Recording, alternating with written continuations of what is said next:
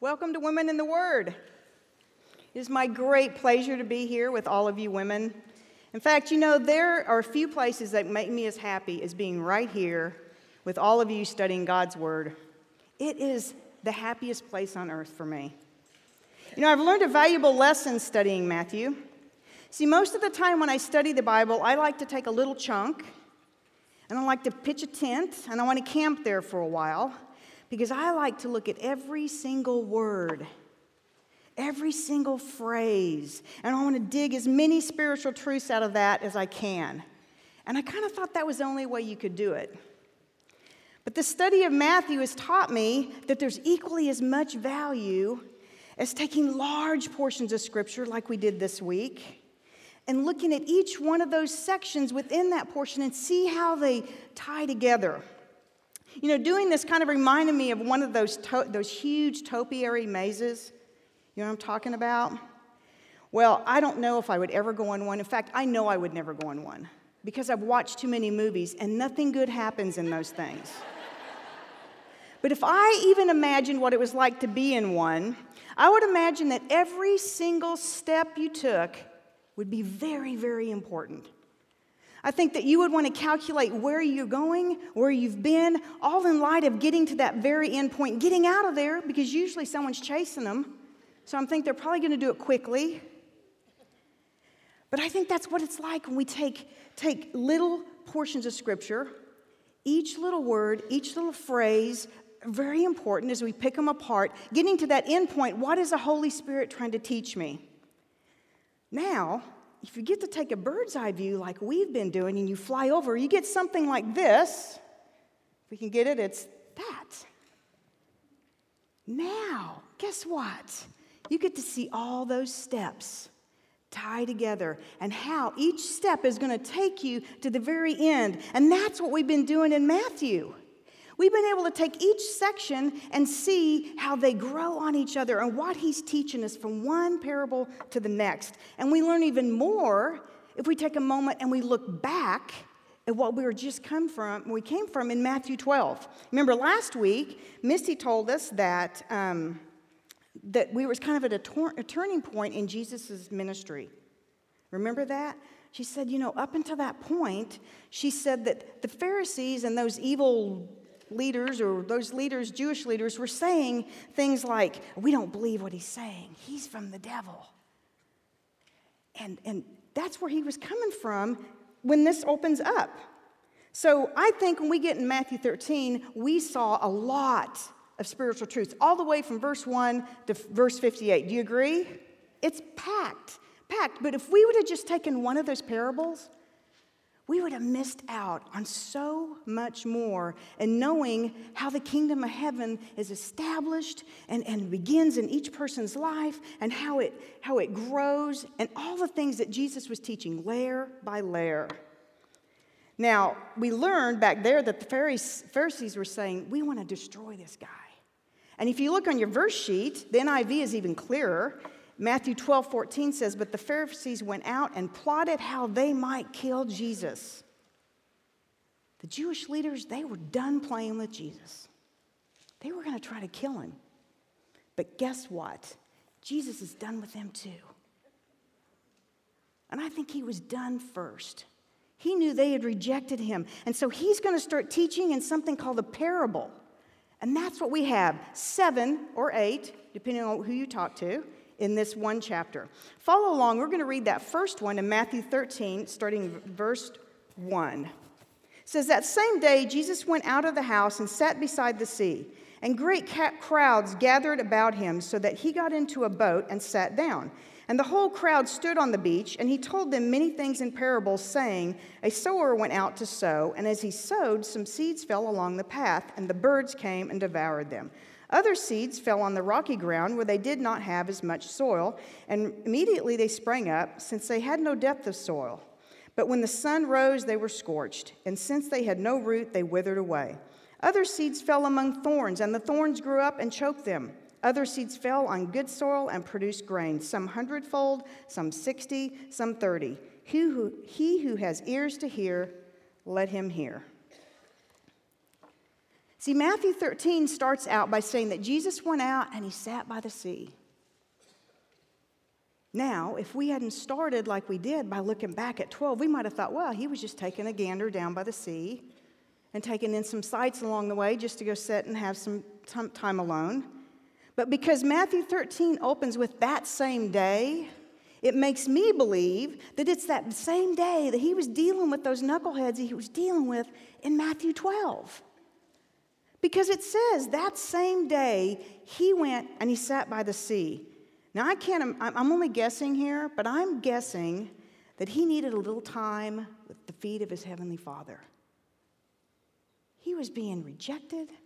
He was being persecuted. He was being opposed at every turn. And I think he needed to spend some time at the feet of his heavenly Father and be restored and be fed and be nourished by his heavenly Father. And so he would build his confidence back up. You know, haven't you ever done that? Haven't you ever just been rocking along? You know, yeah, I'm right in God's will. And things are just going your way, and then you have a little speed bump. And then you hit a big pothole, and then you have a wall, and that wall becomes a mountain, and then it's just one opposition or one thing after another, and you start to think, wow, am I even in God's will? Well, see, I don't have an ocean to retreat to when that happens to me, but I can't count the number of times that I've taken the trek down the hall towards my bedroom, and the whole time I'm saying, okay, Jesus, I'm glad you live right here. Because if you didn't live right here, I would be so tempted to handle this situation in a way that was not going to honor and not going to glorify you. And I don't want to do that. And then I go in that bedroom and I shut the door and I just lay it all out there in front of him. And I come out of there stronger and more confident and restored because I've spent some time at the feet of my Heavenly Father. I personally think that that's exactly what Jesus needed. But now where this falls apart completely is how Jesus handles the next part. This parallel, I wouldn't handle this at all. Jesus' alone time is interrupted. And this crowd follows him. But what does he do? What does he do? He just accommodates the crowd. And he jumps into a boat and he uses that as an opportunity to teach. That's not what I would have done. I'm sure I would have said, really? Really? Can't a girl get a little downtime? I mean, I've been in here 30 seconds. I did it every time my kids did it to me. But not Jesus. He jumped in the boat, and he went out, and he started to teach them. And this time, it was different. He was going to teach them with parables. Now, we're going to take just a minute here to talk about why he taught in parables. It's explained in the next few verses, 10 through 16, and a little bit further ahead, 34 and 35. For the sake of time, we're not going to read those today. But the word parable is made up of two Greek words. The one word is para, and the other is bala. And when used together, they mean to throw something alongside. So what he's saying here is that a parable is an illustration that throws out a truth alongside an unknown truth. And when they do that, it makes this comparison, which makes it easier for that unknown truth to be understood. And that's what he's doing. So a lot of these parables are the audience he's teaching to. Fishermen, farmers, different things like this. They're going to understand what he's talking about. And he gave 3 reasons why he spoke in parables. He said he was going to continue to reveal the mysteries of the kingdom of heaven, and it was going to be through parables. Secondly, he spoke in parables because he wanted to hide them from those guys. I'm not telling you anymore. I'm going to speak in a way that you're not going to be able to understand it anymore. And thirdly, he spoke in parables because it fulfills prophecy. Look at Isaiah 6, 9 through 10. He actually quotes this in Matthew on your verse sheet. It says, "And go and say to this people, keep on hearing but do not understand, keep on seeing but do not perceive. Make the heart of this people dull and their ears heavy, and blind their eyes, lest they see with their eyes and hear with their ears and understand with their hearts and turn and be healed." And the next one on there is also prophecy. And look at it, Psalm 78:2. "I will open my mouth with a parable. I will utter hidden things, things from of old." That's what he was doing. See, Jesus preached the word of God, and many people heard him. And he performed miracles, and many people witnessed those miracles. And many of them truly did not perceive who he was or what he was. But the disciples, on the other hand, were privileged to see and hear those truths. Truths that the people of the Old Testament had longed to hear. They wanted to know these truths. Drop your eyes to Matthew 13, 16 through 17. This is Jesus talking to the disciples. I also put it on your verse sheet if you just want to look there.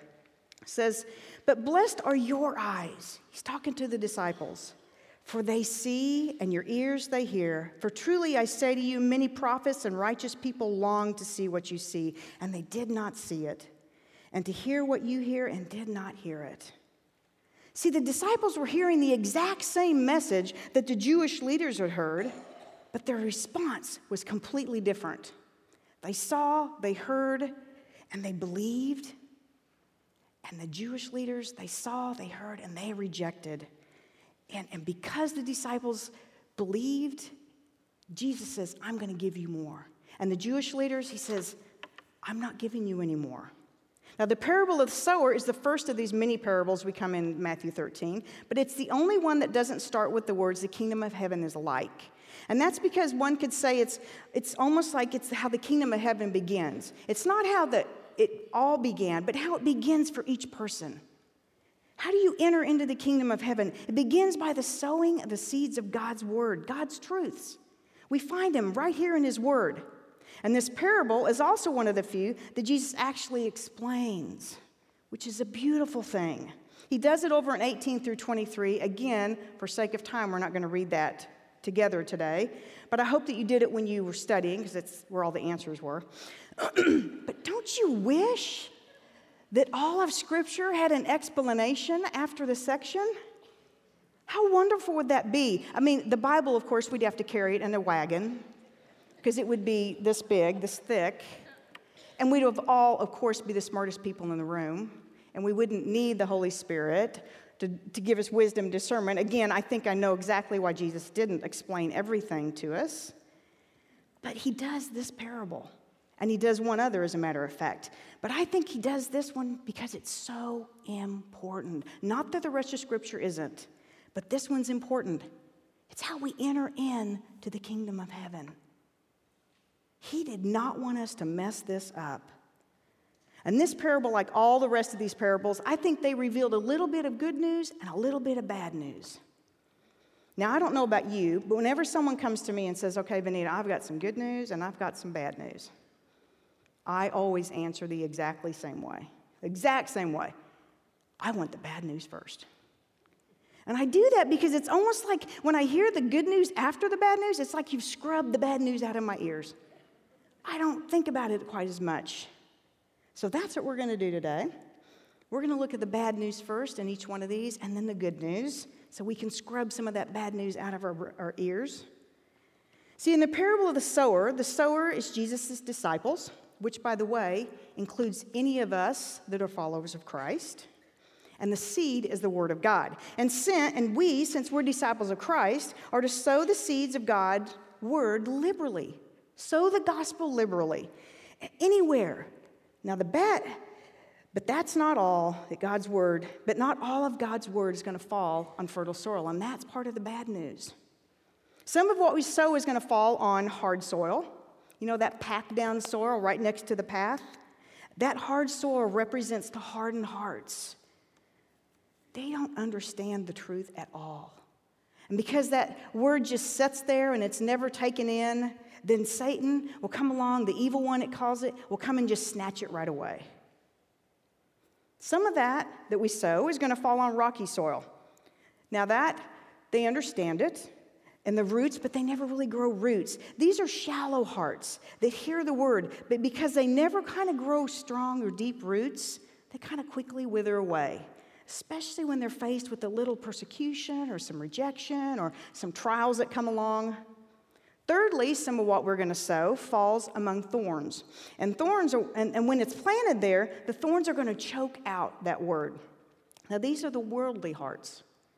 They hear those truths, but what's been planted there, it just kind of gets squeezed in and choked out by all the worries of the world. By the worldly things. Jesus specifically says worries and wealth. They are simply more worried about worldly things. And so the word never grows there. Now, as discouraging as that may seem, I don't want you to be dismayed, because remember, we're going to have good news after all of our bad news. And there is some good news, because you know what? Some of those seeds of truth that you sow are going to fall on fertile soil. Some of them are going to fall on hearts that are prepared, and they're fertile, and they're ready to hear the word. And those, Jesus says, those seeds are going to produce a bountiful harvest.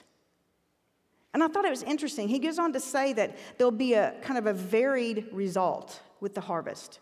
100-fold, 60-fold, 30-fold. Why say that? Well, he doesn't really explain why he says it, but to me it almost makes me think, we're not supposed to compare our harvest with someone else's harvest. Did our sowing produce more of a harvest than someone else's? I don't think he wants us to do that. I think to him it's all bounty. Some just more bountiful than others. Now, the difference in the results are not in the seed, because the seed is the gospel, and it's truth. It doesn't change. That never changes. But the difference is where that seed is going to fall. The soil it's going to fall on. The difference is in the individual's heart who hears the word. That leads us to two pieces of really good news I have to share with you. First, we don't have to wonder about what the truths are that we're going to share, because guess what? God's already revealed them to us. And because his truth doesn't change, it's not going to be different tomorrow. It's the same truth.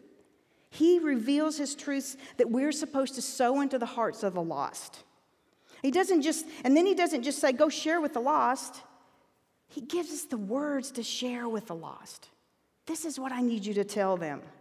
And lastly, another piece of good news, Jesus never said, sow my truth with everybody, and then I want you to go home and just worry about whether you did a good enough job.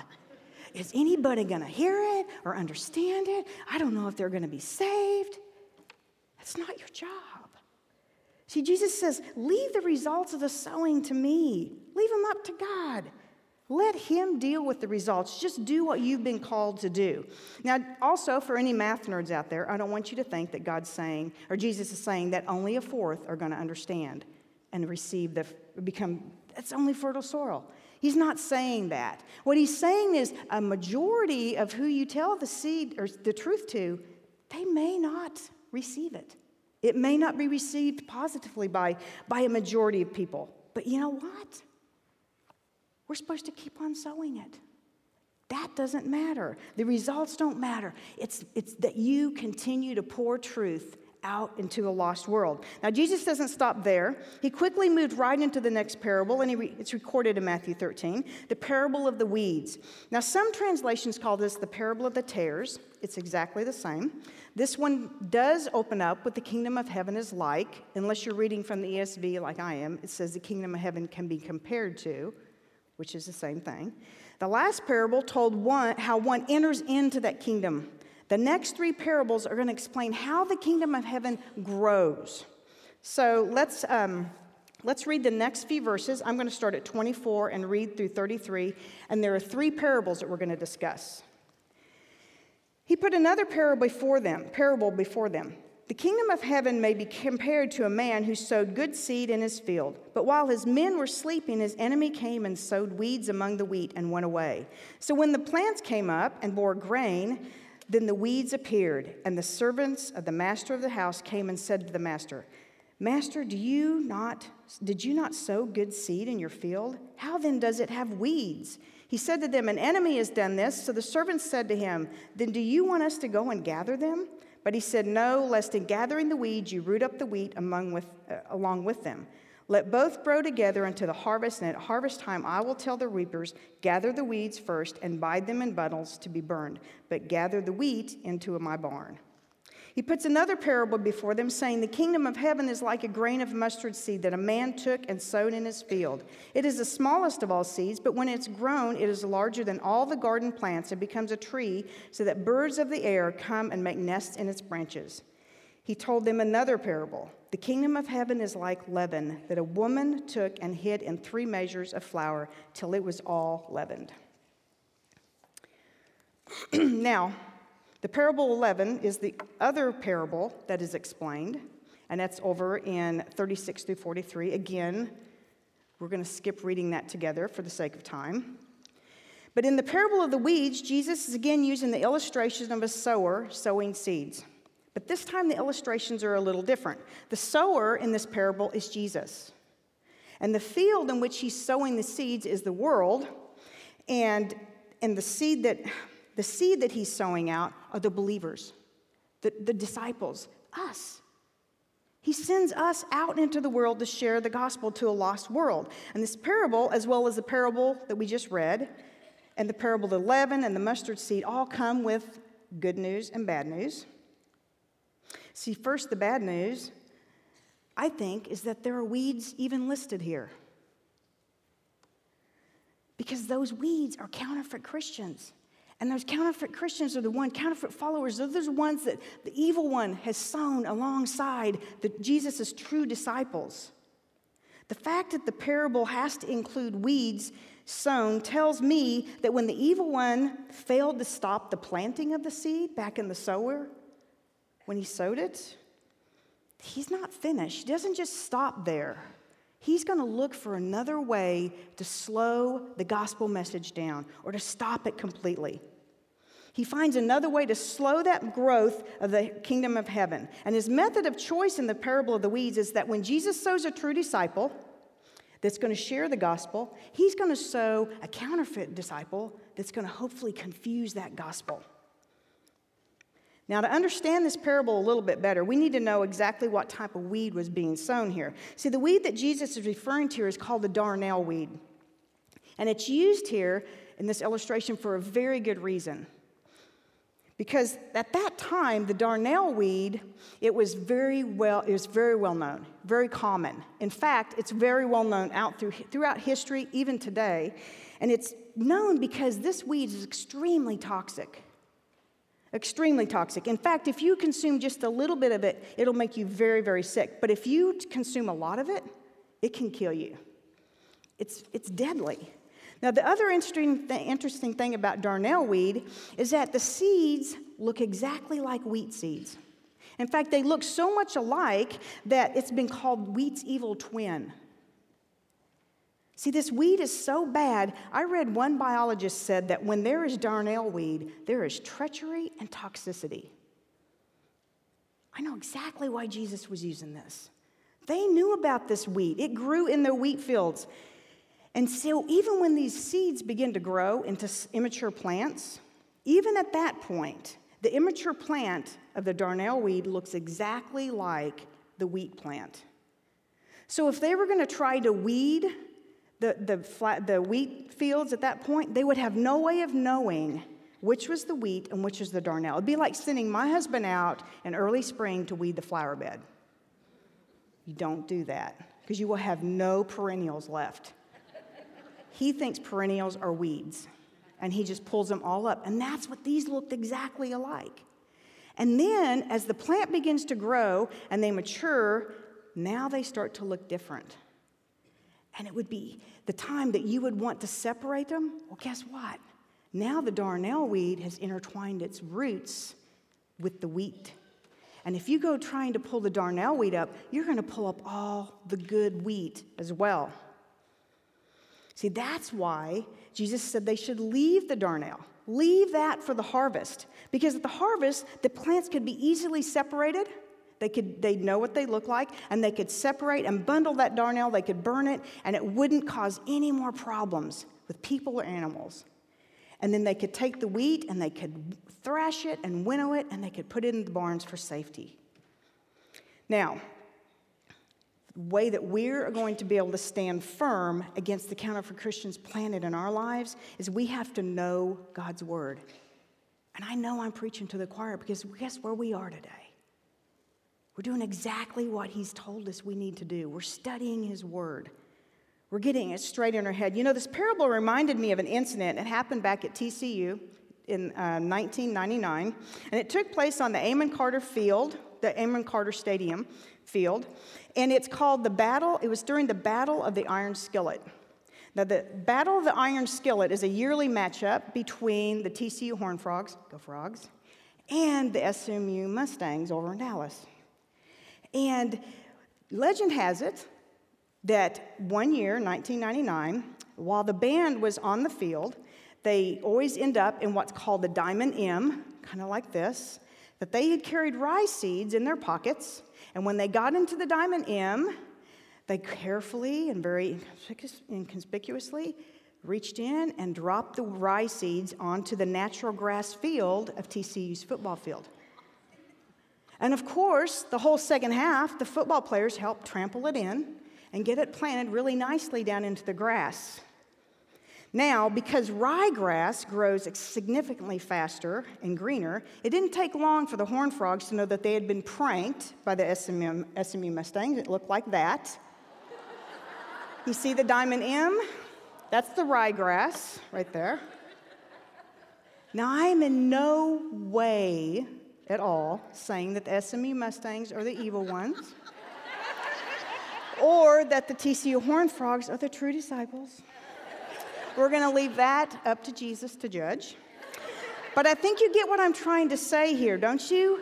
See, like ryegrass, false Christians and false doctrine can so easily just be planted right around you. And it takes a little while. It takes a little while as it takes root and it starts to grow. But as it starts to grow and mature, it becomes a little more obvious that it's there. And the longer it grows, the more complicated it gets to get it out of your life. It gets messy and complicated. Look at your verse sheet at 2 Peter 3:17. It says, "You therefore, beloved, knowing this beforehand, take care that you are not carried away with the error of lawless people and lose your own stability." And then I look at Romans 16:17 and 18. "I appeal to you, brothers, to watch out for those who cause divisions and create obstacles contrary to the doctrine that you have been taught. Avoid them, for such persons do not serve our Lord Christ, but their own appetites, and by smooth talk and flattery they deceive the hearts of the naive." Jesus is giving his disciples, us included, fair warning. So we're being warned that we need to be alert. We need to know the scriptures like you're doing right now, and don't be naive. Test everything alongside the scriptures. This is important. It was important then. I think it's increasingly important now. I think the false teachers have become craftier and more subtle as time has gone on. It's harder and harder, and you become the wrong one and the bad one because you've taken a stop. You've stopped to take a look at it and compare it to something. You've questioned it, but that's what we're called to do. We have to know and understand God's word.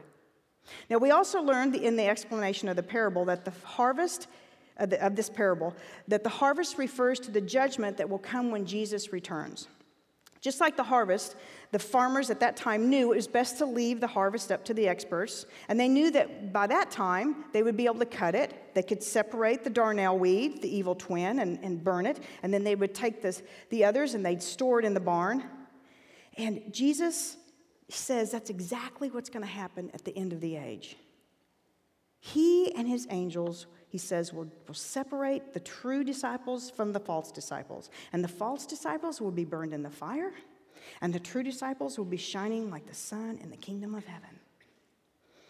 It says the fiery furnace. It always reminds me, my daughter watched Chitty Chitty Bang Bang for years, and she'd always try to say the part of, the fiery furnace. And so whenever I read that in the scripture, I always want to read like, it's going to the fiery furnace.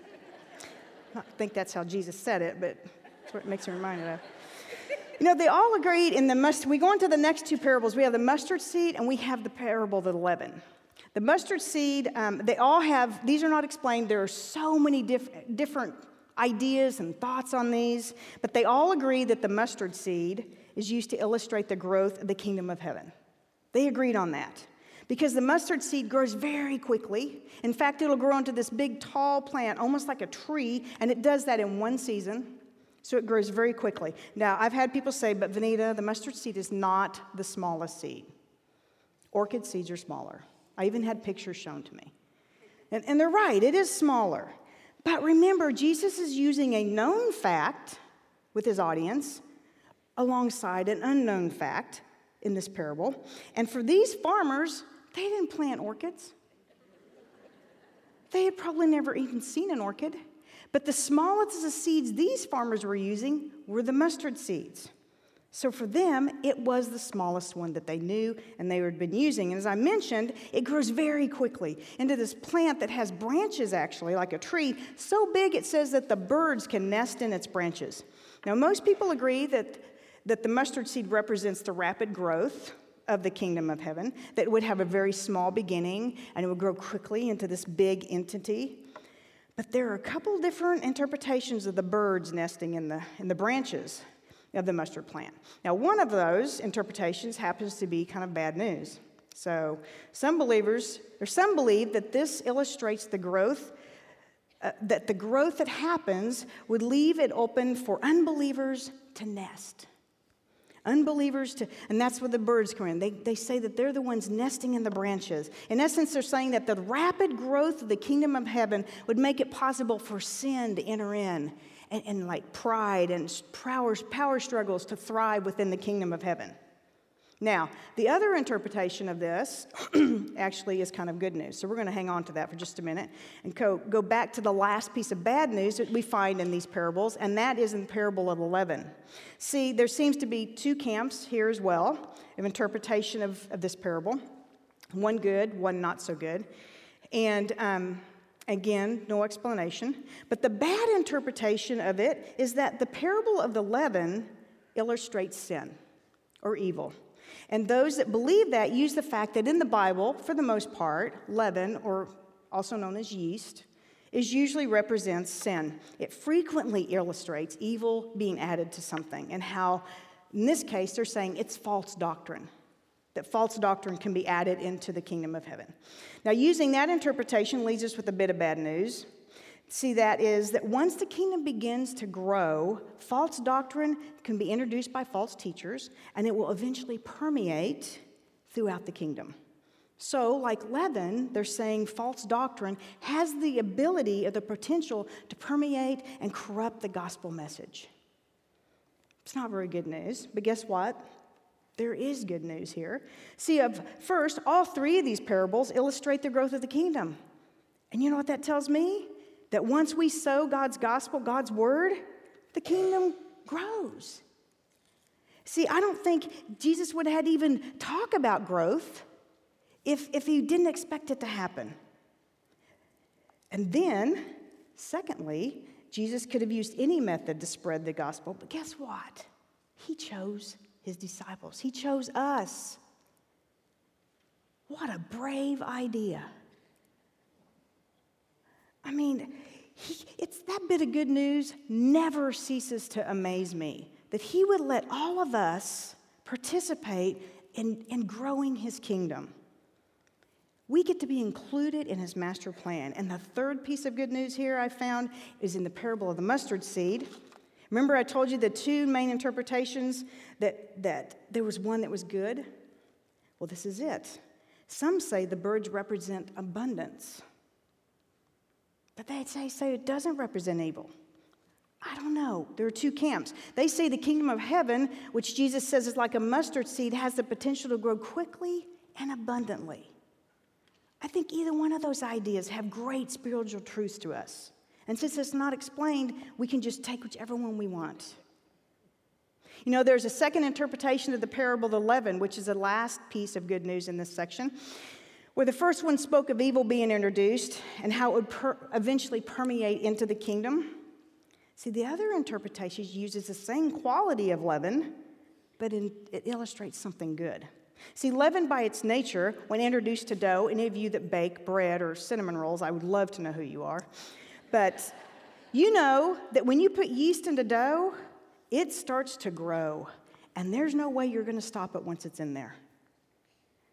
See, I think that's exactly what they're saying here. That he's saying that this interpretation uses leaven to say that this gospel is so powerful that when you share it, it's going to permeate and spread throughout the world. Nothing's going to stop it. You know, I want to continue reading. We're going to read the next few very short verses, but I think they're very important parables. There are three of them. We're going to start at verse 44, and I'm going to read all the way through 52. The kingdom of heaven is like a treasure hidden in a field, which a man found and covered up. Then in his joy he goes and sells all that he has and buys that field.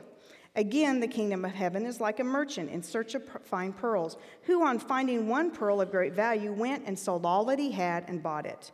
Again, the kingdom of heaven is like a net that was thrown into the sea and gathered fish of every kind. When it was full, men drew it ashore and sat down, sorted the good into containers, but threw away the bad. So it will be at the end of the age. The angels will come out and separate the evil from the righteous and throw them into the fiery furnace. And in that place there will be weeping and gnashing of teeth. Now, as you notice, Jesus does not explain these parables, and oh boy, do I wish he had. Because there are probably 100 different explanations of these and 100 different ideas. But because of that, I had to kind of settle on one for each one of them. In the parable of the hidden treasure, the one that made the most sense to me is that the hidden treasure represents the nation of Israel, God's treasured possession. We see it referenced back in Exodus. Look at Exodus 19:5 on your verse sheet. This is when Moses is on Mount Sinai, and God tells him, take this message to the Israelites. He tells them, he says, therefore, if you will obey my voice and keep my commandment, you shall be my treasured possession among all people, for all the earth is mine. See, God is calling the nation of Israel his treasured possession, and Jesus refers to them in these parables as his treasure as well. And the man who sold everything in this idea, this thought on this parable, is Jesus, the Son of Man.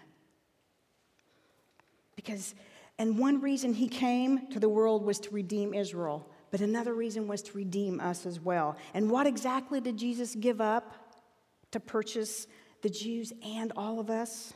Look at 2 Corinthians 8:9 on your verse sheet. It says, for you know the grace of our Lord Jesus Christ, that though he was rich, yet for your sake he became poor, so that you, by his poverty, might become rich. He became poor for us. And Philippians 2:5-8 reveals even more of what he gave up. Have this mind among yourselves, which is yours in Christ Jesus, who, though he was in the form of God, did not count equality with God something to grasp, but he emptied himself by taking the form of a servant, being born in the likeness of men. And being found in human form, he humbled himself by becoming obedient to the point of death, even death on a cross. See, that man that came to buy that treasure was Jesus, and he paid the highest price. He paid with the death on a cross. And in the parable of the pearl, again, no explanation, but I think the interpretation that makes the most sense here is that the pearl is the church. Now, some say that the pearl is the kingdom of heaven. I don't know because he doesn't tell us. They both agree on this. They agree that on those two interpretations, they both agree that the merchant who sold everything to buy that highly valued pearl, whether it's the church or the kingdom of heaven, is Jesus. And we just saw he paid the highest price to redeem those who would believe and reestablish his church or his kingdom. Now, in the parable of the net, the kingdom of heaven is compared to a large net. It's commonly called a dragnet. In fact, there are some translations that call it the parable of the dragnet. But a dragnet is a large fishing net. And they would drag it in the water, and it would bring in all these fish, and they could pull it into the boat, and then they would haul it up onto the shore, and they would separate the fish. And they would throw the good ones into baskets, and they would put the others, they would just throw the other fish away, the bad fish. See, Jesus explained that that's what's going to happen when Christ returns to establish his kingdom. Now, the bad news in these sets of parables is that there will come a time when everyone will be judged. They're going to be judged because God is going to separate the true believers from the unbelievers. And that's not actually bad news unless you're unbelievers. And there are a couple of pieces of good news here as well. First, although Israel may be God's treasured possession, Jesus came to redeem both the Jews and the Gentiles. And you know why that's good news? Because we're Gentiles. That's great news for us. The second piece of good news is that the church established with his death, that the church that, or the kingdom of heaven, whichever it is you want to say, that Jesus established with his death and resurrection is made up of both Jews and Gentiles. He includes both. Look at Romans 1:16 on your verse sheet. In Paul's letter to the Romans, he addresses this very thing. He says, "For I am not ashamed of the gospel, because it is the power of God that brings salvation to everyone who believes, first to the Jew, then to the Gentile." Now, do you see what I mean? That there is such great value in doing a flyover like we did? We got a bird's eye view of all of these parables. Yeah, we had to run through them pretty quickly, but we were able to see all these truths that Jesus tied together. And he was teaching them so many different layers of what the kingdom of heaven is like. See, the disciples all knew that there would be a Messiah who was coming. They'd heard about this all their lives. They knew that this Messiah was going to come and establish his kingdom, and he was going to rule over it. But they had no idea that Messiah was going to be rejected by his very own people. You know, they knew that the kingdom would include the righteous. They got that. But I bet they had no idea that there would be evil that would try to weasel its way into the kingdom of heaven. They knew that the kingdom, that they didn't know this. Jesus pointed out to them a completely new truth. One that I think they learned by knowing that this period of rejection that he was in, between that and his second coming, there would be professing followers that were not true disciples. I don't think they understood that. I don't think they knew that there were going to be counterfeit followers as well. And Jesus shared with them an idea that the era of the church would start very small. The kingdom of heaven would start very small, and it would grow into this great kingdom. And once that started, it would not be able to be stopped. It would continue to grow. And he taught them that at the end of the age, there would be a time of judgment in which Jesus and his angels would separate the true believers from the unbelievers.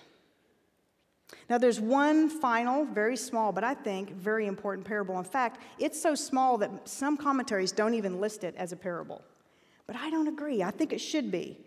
It starts in 51, and it's just 2 verses. And then after that, Matthew records that Jesus returns to his hometown in Nazareth. Follow along, and I'm going to read from verse 51 to the end of Matthew 13. "Have you understood all these things?" And they said to him, "Yes." Can you believe they said that? I'm going to be going, I bet they all went, yeah, because everybody else was going to say yes. They weren't going to be the one to say no. So they all said yes together. And he said to them, "Therefore, every scribe who has been trained for the kingdom of heaven is like a master of a house who brings out his treasure, what is new and what is old." And when Jesus had finished these parables, he went away from there. And coming to his hometown, he taught them in their synagogue, so that they were astonished and said, "Where did this man get this wisdom and these mighty works? Is not this the carpenter's son? Is not his mother called Mary? And are not his brothers James, Joseph, Simon, and Judas? And are not all his sisters with us? Where did this man get all these things?" And they took offense at him. But Jesus said to them, "A prophet is not without honor except in his hometown and in his own household." And he did not do many mighty works there because of their unbelief. That's such a sad portion of Scripture to me. You know, Jesus finishes his teachings and he asks his disciples, "Do you understand everything?" And of course they said yes, which I don't agree with at all. There's no way they could have understood. Then he uses this parable to explain to his disciples that they're not only his followers, they're his scribes. They're scribes as well. Now, when he talks about a scribe, they would have understood this because the scribe that Jesus is describing here are ones that had started way back in the Old Testament under the leadership of Ezra. And their purpose was to study, preserve, and apply God's truths. And that's what he's telling them. He's telling them that you're going to be my disciples. You're going to have to be scribes first. You're going to have to sit at my feet and learn. And you're going to take what I've taught you in the old, and you're going to apply it to the new, and it's going to all come. You need to know all of this, how it works together. And then he says, then you can be my disciple. And when you do that, you're following me and you live out those truths that you're going to learn at my feet, all in your daily life. And then you're going to share those truths with others. You know, in the last few verses of Matthew, and for that matter, throughout Matthew 13, we're reminded that there's bad news and good news about being a disciple. And I think part of the bad news is as disciples of Christ, we are going to face opposition, persecution, and rejection. I know that's a little hard to take. Not everybody's going to like what you tell them. But it always helps me to know ahead of time if there's going to be a problem, right? Don't you know? Isn't it that way for you? If you know, hey, this is going to be probably going to happen, and you just set your mind on if it happens, then you don't have to be unexpected. It doesn't blindside you. He says you're going to have problems. Look at 16:33, John 16:33 in your verse sheet. He gives us that, and then he gives us good news. He says, I have said these things to you that in me you may have peace. See, in the world you will have tribulation. But hey, take heart. I've overcome the world. You're going to have tribulation. You're going to have problems, but I've overcome this world. You know, just like Mama said, Jesus says you're going to have days like this. Aren't you? You're going to have days of rejection, persecution. You're going to hit one brick wall after another. But we get to face it with peace, with Jesus' peace that he gives us. You know, we can face this because we have some good news. We have 3 pieces of good news, I think. First, we're called to share the gospel with everyone we meet and leave the results up to God. You know, everybody I know is trying to figure out what their purpose is in life. Guess what? If you're a follower of Christ, you can quit looking. You've already got your purpose. Your purpose is to share the gospel. So get down to the business of sharing God's gospel with everyone you meet. And the second part of that good news is, guess what? You don't have to fret about it. You don't have to fret if it lands on rocky hearts or hardened hearts or fertile hearts. Well, you don't have to wring your hands. He says, sow my word with everyone you meet along your path. In, on, and around your path. Just sow my words and leave the results up to me. I'll take care of it.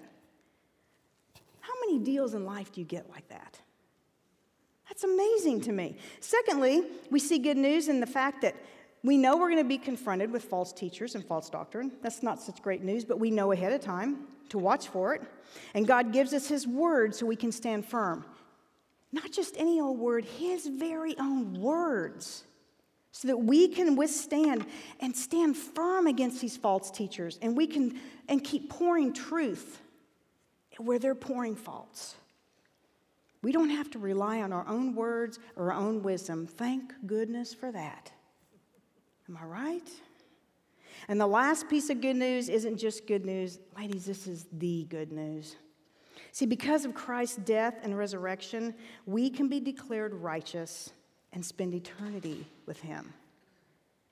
See, if you're in Christ, you can be sure that at that final harvest he was talking about, where the unbelievers are separated from the true believers, you're going to be standing in the group of true believers. And you're going to be declared righteous before your Father in heaven, and you're going to shine like the sun for eternity. That is the best news ever. Please pray with me.